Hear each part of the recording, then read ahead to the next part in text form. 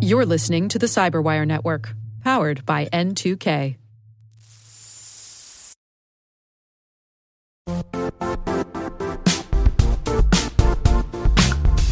The IT world used to be simpler.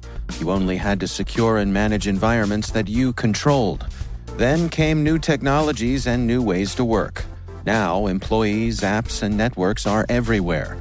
This means poor visibility, security gaps, and added risk. That's why Cloudflare created the first-ever connectivity cloud. Visit cloudflare.com to protect your business everywhere you do business.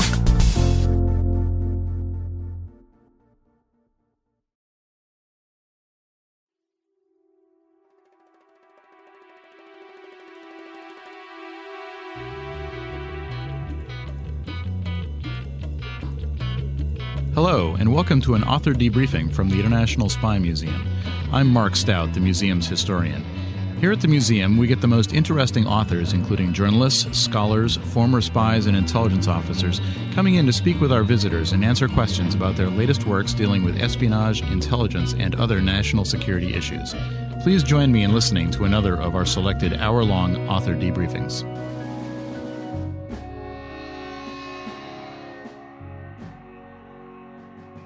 All right, ladies and gentlemen, why don't we get started? Welcome to the International Spy Museum. I'm Mark Stout, the historian here, for those of you I haven't met. We are joined today by Frank Rafalko. Frank studied at Mount St. Mary's College and the University of California at Berkeley. I'm a Stanford grad, and I think it's I'm nonetheless delighted to have a Berkeley grad here. Before joining the CIA in 1967, which I imagine is a rarity these days for Berkeley graduates, I could be wrong, he served in the CIA for 32 years before retiring in the year 2000. Mr. Rafalko is a counterintelligence specialist. During his career, he served in 2 stations overseas and also in the National Reconnaissance Office's Counterintelligence Unit, including for his time as its acting chief. He was also chief of the National Counterintelligence Center's Counterintelligence Community Training Board and an advisor to the State Department's Overseas Security Policy Board.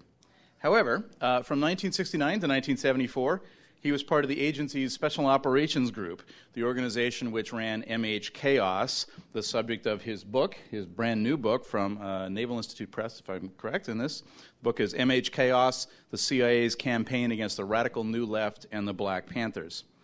This is probably the best book out there on MH-Chaos, which really stands up there with other operations like, say, Phoenix, as among the most controversial things that the CIA has ever done.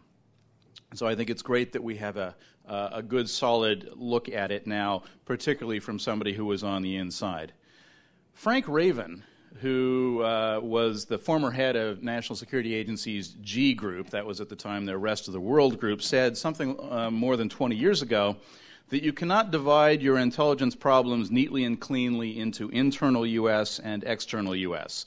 You have intelligence which is entirely foreign, and you have intelligence which is entirely domestic, but then you have the third category, which no one will recognize, which is intelligence which moves back and forth between them.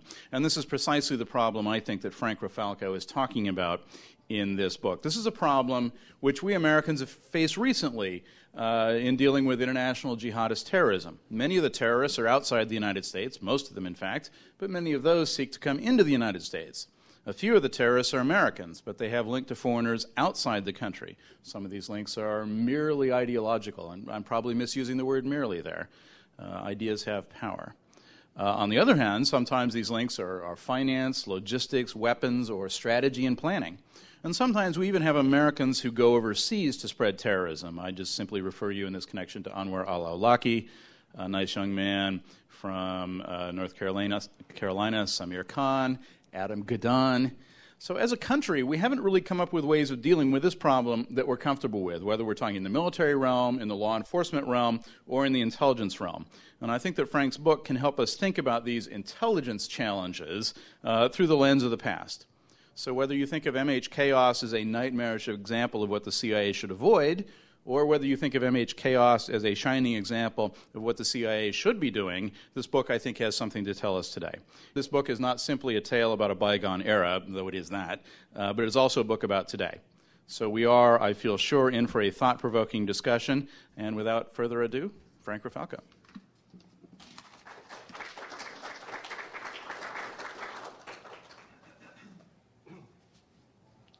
I'd like to thank Mark and the Spy Museum for inviting me here. And I see some very close friends here. My daughter who flew in, and then she lives in Texas with my granddaughter. Is here to cheer me on here, I guess, and some other people in here. Before I begin, I'm going to answer a basic question you may have is, what the heck does MH stand for before the word chaos? And the publisher made me put the slash in there because they said it sounds better with a slash. But in the agency, it was called MH Chaos. And the MH is, if you think of a bill you get in the mail or you send a bill back, you have a zip code on the bottom that gets it to that city, to the right address.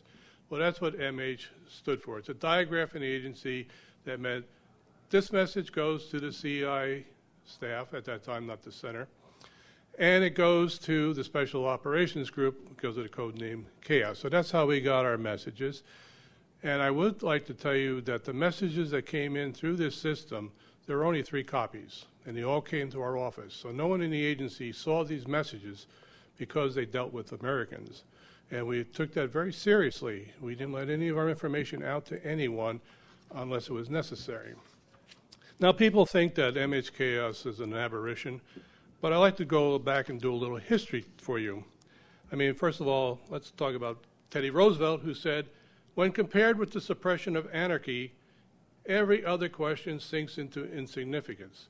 The anarchist is the enemy of all mankind, and his is a deeper degree of criminality than any others.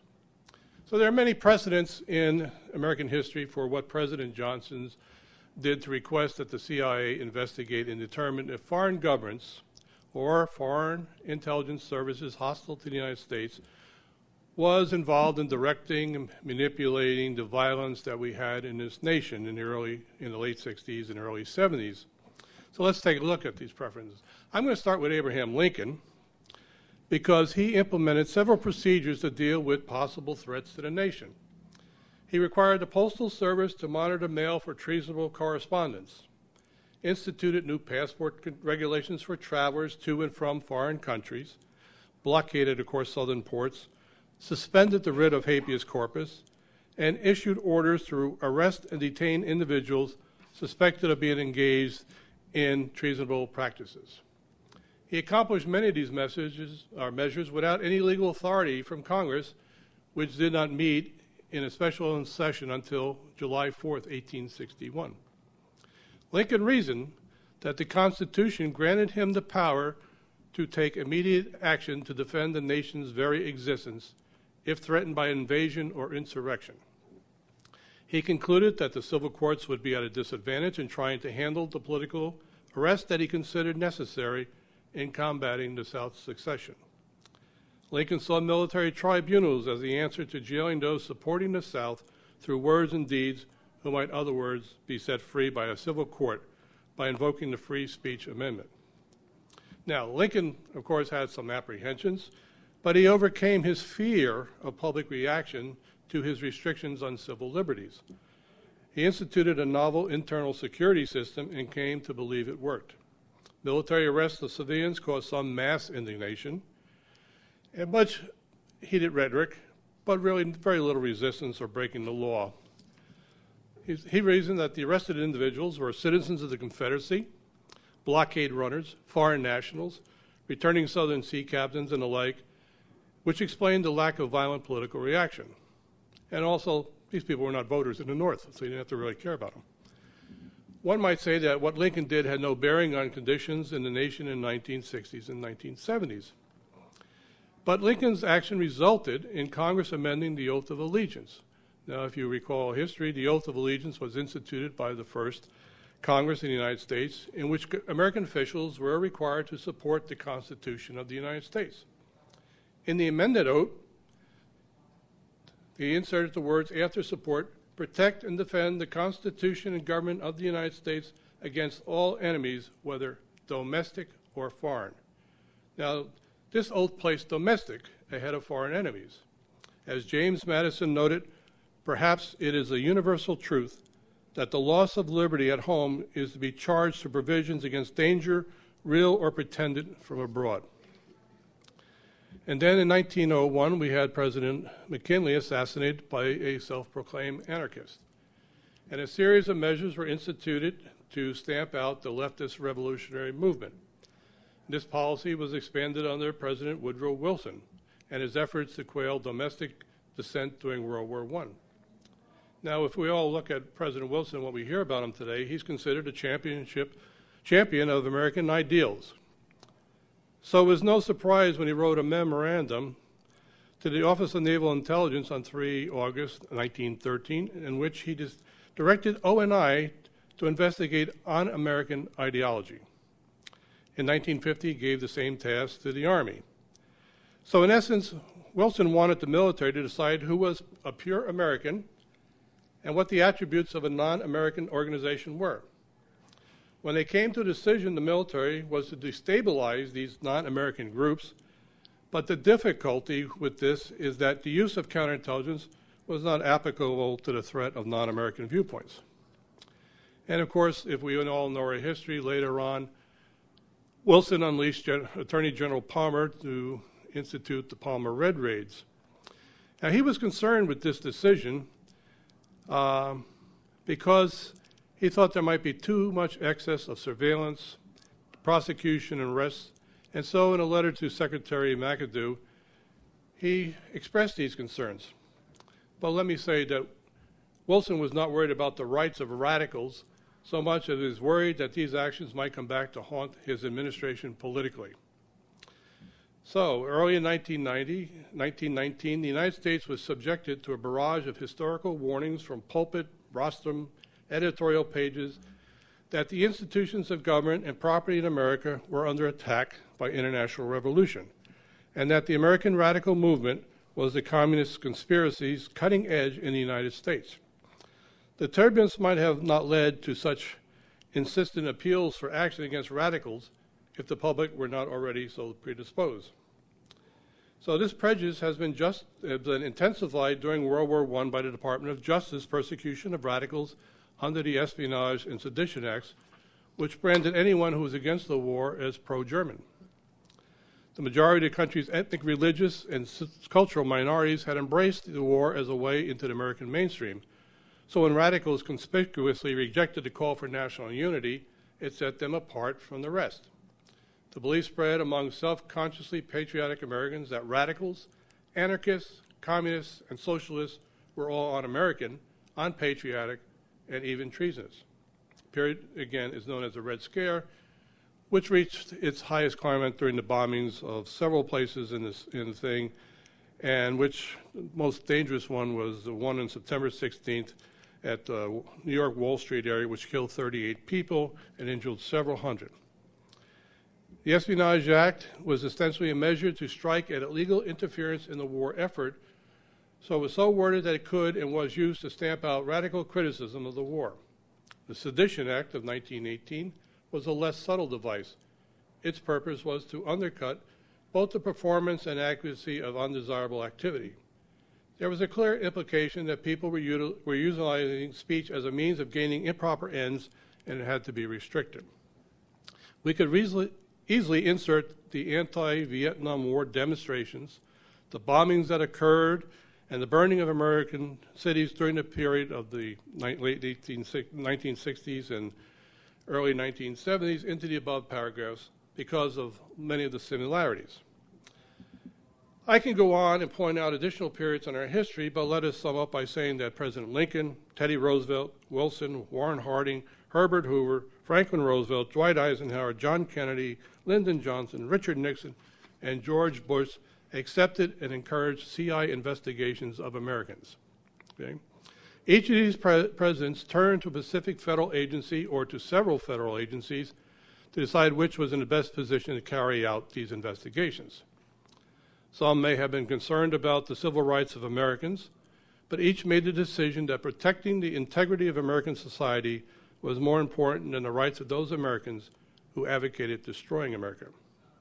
Now, we in the agency, after this was all over, suffered a lot of indignation by the members of the House and Senate committees, which rained down a torrent of condemnation against CIA, beginning with the MH-Chaos program, because we investigated and kept records on Americans. So let's take a look at the situation in the late 60s. President Johnson, and unfortunately the president has never written anything down about why he did this or what was his reasoning, but I'm going to try and think about for him. He was concerned about foreign influence in the anti-war movement. And he had a lot of popularity at the time. The war was very popular when he took over. He was drawing high ratings and from the public for his conduct of foreign policy. But soon the anti-war movement developed along with anti-draft, anti-ROTC, peaceful marches turning violent riots, bombings, and other acts of violence. When the president saw this extent of these activities, and I have in the back of the book an annex which shows you all the bombings that occurred during a certain period of time in this country, it goes on for quite a few pages, you could understand why he was concerned. So he said, well, these things, had to be coordinated, and he suspected that communist professionals were behind it because he did not believe that the American youth, with its inexperience and naivete, could be the driving force. How could a huge anti-war rally in an American city also take place on the same date that similar rallies occurred in Paris, Rome, Berlin, and other major foreign cities? And did not General Giap of the North Vietnamese military thank the U.S. peace movement for the help it was giving him during the war? So why did he choose CIA? Okay. We had several presidential directives from Roosevelt, Truman, and Eisenhower, which gave the FBI the responsibility for investigating sabotage, espionage, and subversion in the United States, and yet it was not the one that Johnson turned to. The FBI has always been a domestic investigative agency. It had no or limited resources overseas, and the only liaison it had at that time was through its legal attaches abroad, which mainly concerned with criminal activities. So, in addition, the Assistant Attorney General in charge of the Civil Rights Division in the Department of Justice and the Johnson administration, John Doerr, severely criticized FBI Director Hoover for taking too restrictive and unsatisfactory position of the groups of targets that should be subjects of counterintelligence interests. In 1967, the Students for a Democratic Society, the Black Panthers, and various other Marxist and violence-prone groups were causing havoc in the nation with racial and political rioting.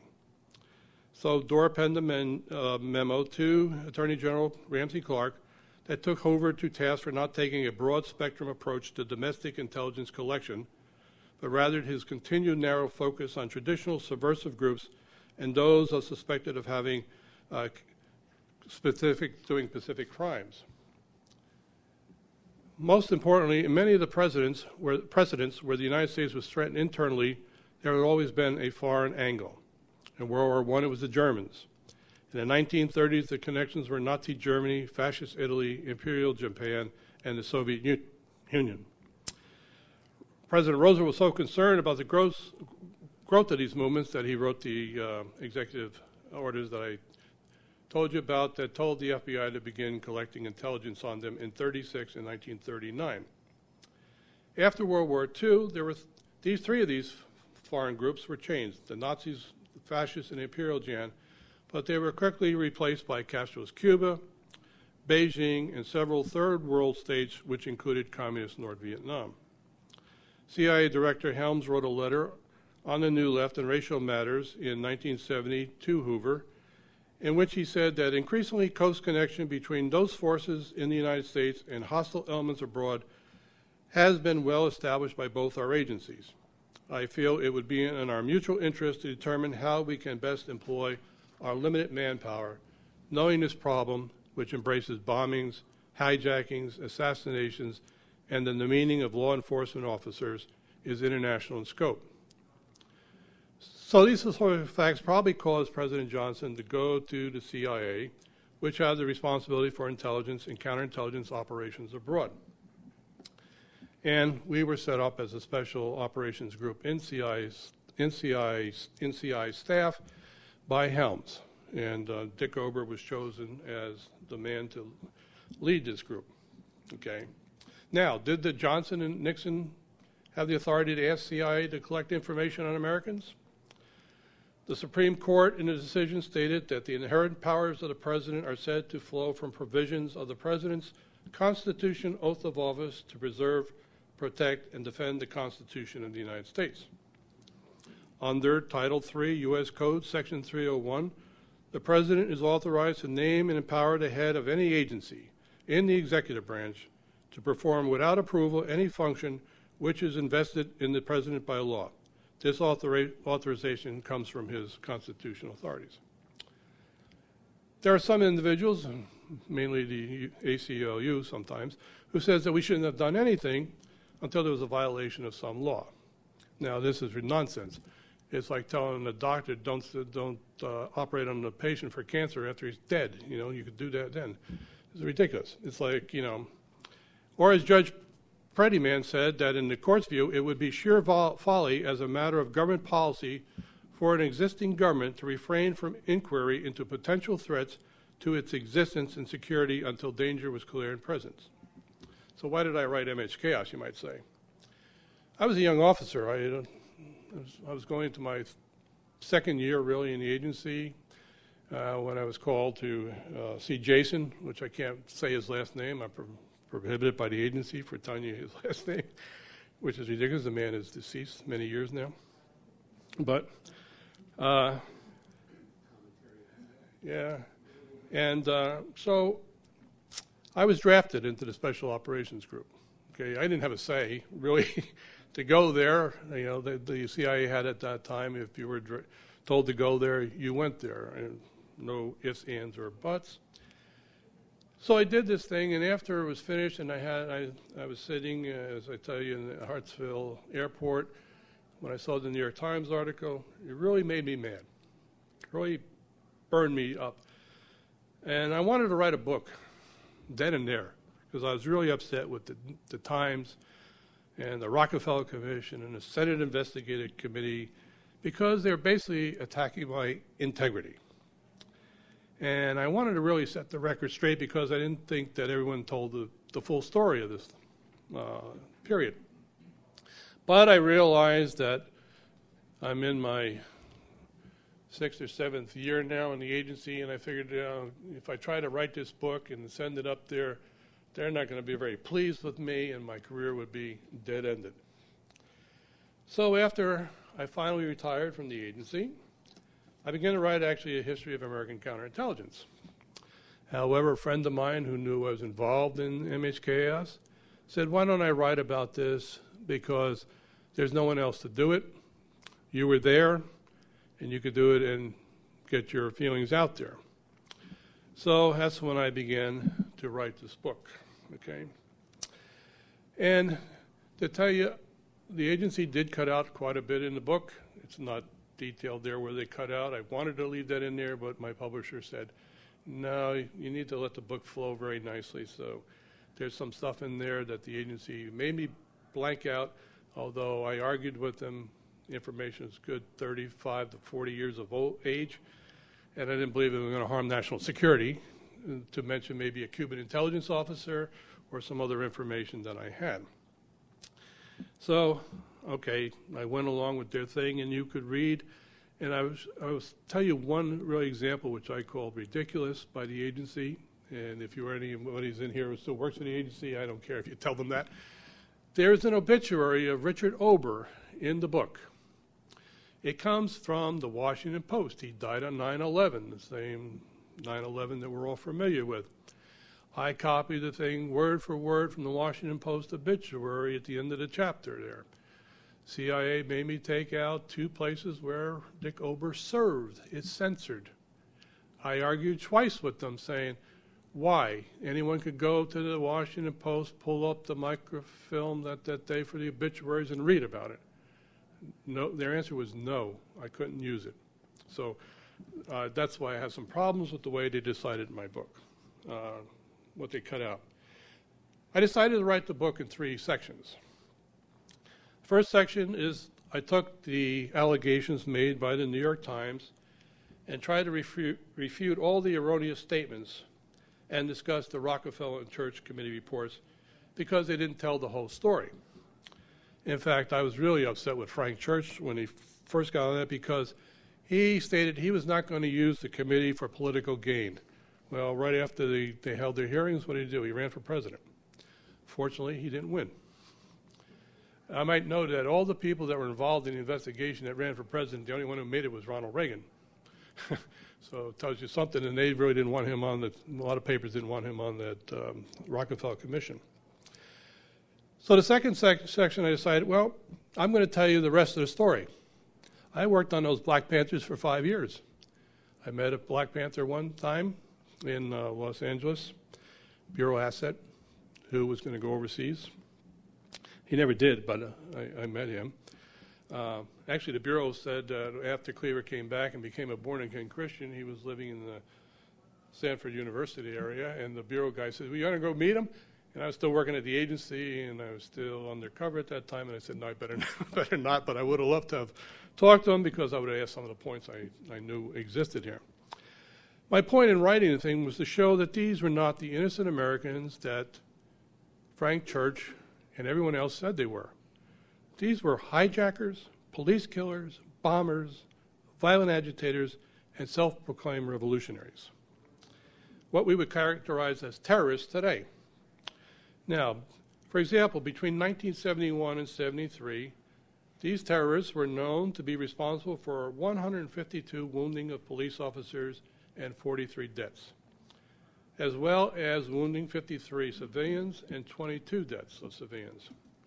In 1973, 13 police officers were killed in direct confrontation with individuals connected with these revolutionary organizations, and an additional 16 officers were wounded during such confrontation. So they were not the peace-loving people we think of, okay? Secondly, the CIA would not be interested in any of these people except they started going overseas. And that's where we can collect information on. They were meeting with representatives of North Vietnam, North Korea, the Chinese, and all that. And Cubans, of course, and Arab terrorists. So let me just highlight a few of these groups. The Communist Party of the United States originally organized the Student Mobilization Committee. It was one of the largest and one could say an effective campus protest group during the Vietnam War. Within 3 years, the Socialist Workers' Party, the youth arm, the Young Socialist Alliance, took control of the committee. And although the American Communist Party lost control, the Student Mobilization Committee continued to carry out Soviet, North Vietnam, and Viet Cong interests throughout the Vietnam War, and that was the defeat of the U.S. military forces when the United States was trying to prevent the takeover of South Vietnam by the Communist North. Many of the civil disturbances that occurred in 1969 and 71 were partly motivated by the anti-war and anti-establishment activities.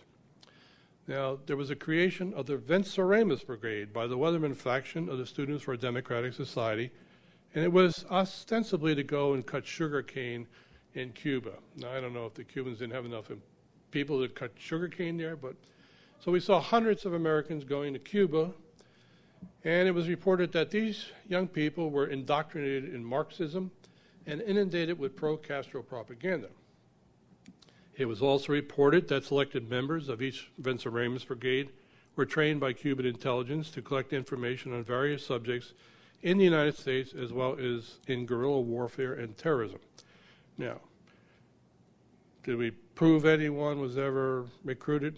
I don't know of anyone that has come forward that they were actually recruited there, but we had reports of that, okay?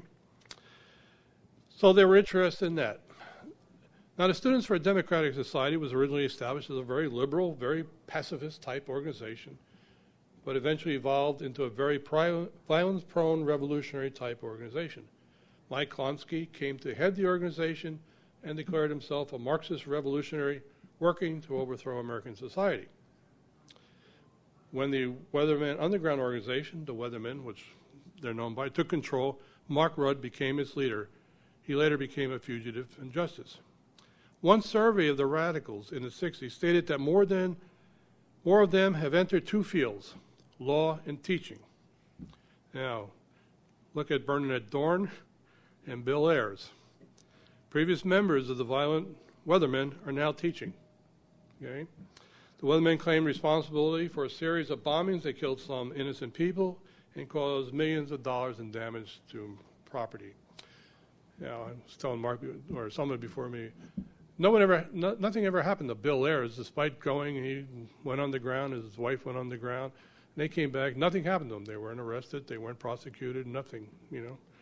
Eldridge Cleaver, which I talk about the Black Panthers in a moment, came back to the States finally, contacted the Justice Department, made some deal, and he never served another day in jail.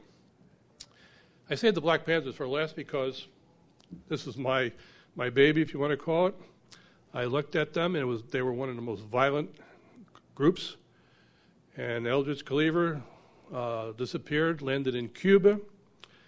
And when he was in Cuba, believe it or not, he decided that he was going to take a page from Che Guevara and Fidel Castro and return to the United States clandestinely, go up into the Rocky Mountains and lead a guerrilla warfare against the United States from there. Of course, the Cubans would never allow it. They didn't want the United States coming and invading them, which they always feared. And so he had a lot of problems with the Cubans, like other black Americans who went there. They were received, but they weren't that well treated. So the Cubans had to get rid of him. And so they gave him a false passport. They put him on a Cuban plane. They flew him into Algiers clandestinely under the false name. The Algerians didn't even know they were there. And so it took him a while, but he made some friends there. Elaine Klein is in my book. Got some people in the Algerian government to support having Cleaver take up residence there and open an information office and let him in there, although the Algerians said, you're really not a revolutionary, international revolutionary group. You're mainly a local group back in the States. So, but they did. And from there, Cleaver went to North Korea, North Vietnam, China, a couple times. And he had a bunch of Panthers arrive in Algiers where he took responsibility for them. A couple of them were hijackers that ended up there. And that, in fact, the only one that really came back, the hijacker, was Byron Booth. He came back to the States after living in Tanzania, I believe, or one of those countries in the mid-Africa region after he left Algiers. He was dying anyway. He came back, and he's now in prison in California, where he tells an interesting story, which we had in the past, that Cleaver had murdered one of the Black Panthers in Algiers, Clinton Smith, for having an affair with his wife. We had that information and gave it to the Bureau. Of course, we couldn't prove anything. And I don't think I spoil anything from the agency to tell you that we learned that from Byron Booth when he was in Algiers, and now he said it again when he came back to Los Angeles. So he actually was still telling the same story. So there's probably some truth to that because we never found Clinton Smith anywhere. Okay, we didn't find any smoking gun, okay? Now, we didn't find that anyone was really controlling anyone or doing that. But, it's hard to convince politicians that they don't have a problem if they think one exists. So how much smoke makes a smoking gun? The evidence gathered by us in the Special Operation Unit did not present a smoking gun. But as a former colleague of mine said, it did have a certain glow about it. So let me summarize that glow. We had Cleaver in Cuba. Cuban support for his plan, and initially to go to the Rockies and conduct his thing. They gave him a false passport. They took him on a plane there. The Algerians gave him several residents in Algiers, let him travel out of the country and come back in. He had no American passport. He says in his book that he stole the stamp from the U.S. Interest Office to stamp passports there. Never got away with it. We knew about it. And anything with those numbers were on the watch list. So, but he said that helped me. He said that the Germans helped him do false passports, but he never really had he traveled on a travel document provided by the Algerians, basically.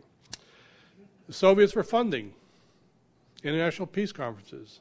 They funded travel on Aeroflot for a lot of these people to go to these conferences. And we have former KGB officer Lunev, who said Soviet intelligence helped fund just about every anti-war group in the United States and abroad, using front companies to hide the fact that funds came from them. So we had information on contacts between the North Vietnamese, the anti-war activists, and their influence on them. And so that's just some of the examples we had that flowed into our unit from various sources, from articles in the press, and from various liaison services. Now, we went to President Johnson and Nixon several times and told them, there's nothing here, and they said, go back. So we had to go back each time and kept doing it until finally the war was winding down and everything just collapsed all of a sudden here, so we were done with. The third section of my book shows what happened to counterintelligence. We suffered quite a bit. Morale in the agency was down because we didn't get a fair hearing. Ober told me that when he testified before the church committee, the members of that committee just didn't want to listen to him. They had their own agenda, and they were basically unreasonable. After Angleton was ousted, and he was blamed for MHKS, I could tell you that Mr. Angleton was not in charge of MHKS. In fact, all the reports of the White House didn't even go to Angleton. They went directly from our office to Dick Helms to the White House. John Dean and another person in there. Angleton wasn't going to bother with these. He had other things more important to Fried and us. So he wasn't there. In fact, in my book, I even tell you that Ober at one time was told not to tell Angleton or anyone else about something he was involved in, and finally he got permission from Helms to do so, so Angleton was kept in the dark on a lot of the things. The only thing Angleton probably was interested was in the slots we got for our positions, because he figured after this chaos would close down, he would get these slots and increase the size of his staff, which is very small. Okay. So we had the thing. We had a lot of organizational deficiencies multiplied since 1975 because of congressional investigations, executive orders, and above all because of the serious decline of U.S. CIA capacity in the CIA and the FBI. This was the conclusion of many specialists who attended the third meeting of the Consortium for the Study of Intelligence. It pointed out that the most difficult obstacles to U.S. counterintelligence were the Pacific laws, judicial opinions and regulations, enjoying the force of law, which collectively created multiple disincentives to effective counterintelligence. The totalitarian laws, court cases, presidential orders, guidelines, interpretations, which everyone had to follow, became the norms. Okay, and it produced a legal and legislative climate which hampered counterintelligence performance. Congress, of course, takes no blame for handicapping counterintelligence after its 1974 investigations and by the subsequent presidential executive orders because they wanted to rein in the rogue CIA, as Senator Church characterized this. It was interesting that 4 years later, in 1978, the House Intelligence Committee, in its first annual report, expressed its concern that the United States defenses against penetration by foreign intelligence services may have been lowered well beyond an acceptable level. No kidding. The next year, in 1979, the Senate Intelligence Committee, in its report, said that an extraordinary counterintelligence effort was required to meet the threats and dangers posed by hostile intelligence services. And in 1981, the Senate said there was a continuing need for improvement in counterintelligence, including funding, and the committee was concerned that the country might lack adequate technical counterintelligence as well as manpower. What did Congress expect after taking us over to Coles in 1974? Nothing was going to be very happy with us who were in counterintelligence because we had all these new rules and regulations now we had to jump through. So when Casey went in 1981 before the Senate Intelligence Committee as part of his confirmation hearings, one senator asked him, how would he improve counterintelligence? Casey replied he was very concerned about it. In part of his reply, he said that he understood that counterintelligence has been severely diminished by the loss of experienced people, and it was one of the first things he had to rebuild. Yeah. Okay. So there were a series of studies done relating to CI, produced by the President's Foreign Intelligence Advisory Board, CIA, our Inspector General, and everyone else who got in the act. And there were 5 themes regarding the evolution of American CI and security problems. The first was that a career in CI was held in low esteem by CI management. I could tell you this personally. I suffered 5 years for being in chaos. And it was the legacy from personal and organizational reaction to the Angleton years. And there was a very overwhelming perception within the Directorate of Operations that recruitment was the only path to promotion, and because CI work was difficult and its successes infrequent and unheralded. I worked with a guy who would not even target a hard target, not even a Soviet. He would go after the easy targets because he said the best way to get promoted is to make a recruitment. You know, it didn't matter who he recruited, I guess. But second was the ambiguity as to who was really in charge of counterintelligence at CIA. A disconnect concern between the Counterintelligence Center, which the staff became, and the Office of Security, and what was responsible for CI matters. And this happened in the Ed Howard case. Office of Security did the case there, never informs the CI staff about Howard's problems, and that left him the bolt, and the Bureau took it out on CI because we didn't tell them ahead of time, but we didn't know some of the things were going on because Office of Security wouldn't tell us. So the tension there between the FBI and that, it was even dated before that, but that really caused some problems there. And there was some people who said CIA's information is not being disseminated enough throughout all the offices, but we were operating on a need-to-know basis at that time, and we should go back to it. And that were some of the weaknesses, okay? Okay, and I'm going to go and kind of sum up the thing. Wall Street Journal, basically, also in an editorial, said that a lot of the problems that we face in counterintelligence go back to the 1970 witch hunts of the Church Committee. Americans need to understand that a key reason we don't have the intelligence needed to thwart terrorism is that we have spent many years actively discouraging good agents from getting it. Okay? Now, what happens? One has to look at President Obama's approval of the drone attack that killed al-Awlaki, an American citizen in Yemen. The American Civil Liberties Union, I could always count on them. Far-left critics and libertarian right, including a few senators, including one running for the president now, has harshly criticized the president for his actions, saying it violates the Fifth Amendment in the Constitution because al-Awlaki was deprived of his life, liberty, and not afforded due process of the law. Now, most American people support the president's action. However, it should be remembered that what officials put al-Awlaki's name on the CIA's kill list? CIA officials, of course. And it was probably the CIA that made the request to go after al-Awlaki with a drone.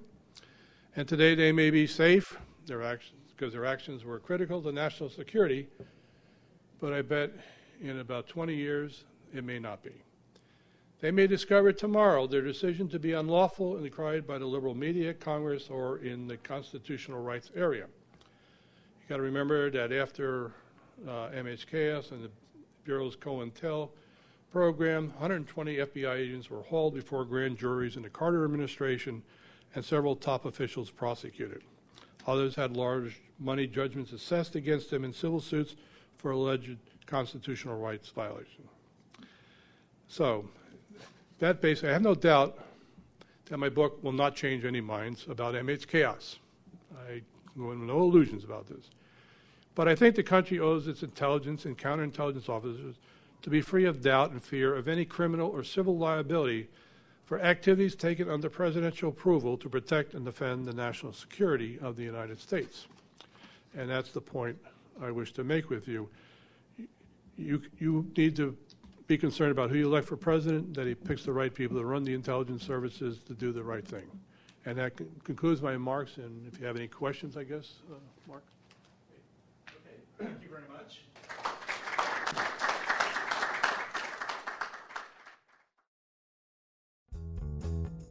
I hope you enjoyed this author debriefing.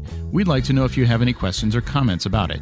You can get in touch with us through email at spycast@spymuseum.org. That's spycast@spymuseum.org. We look forward to you joining us again for another of our author debriefings, and thanks for listening.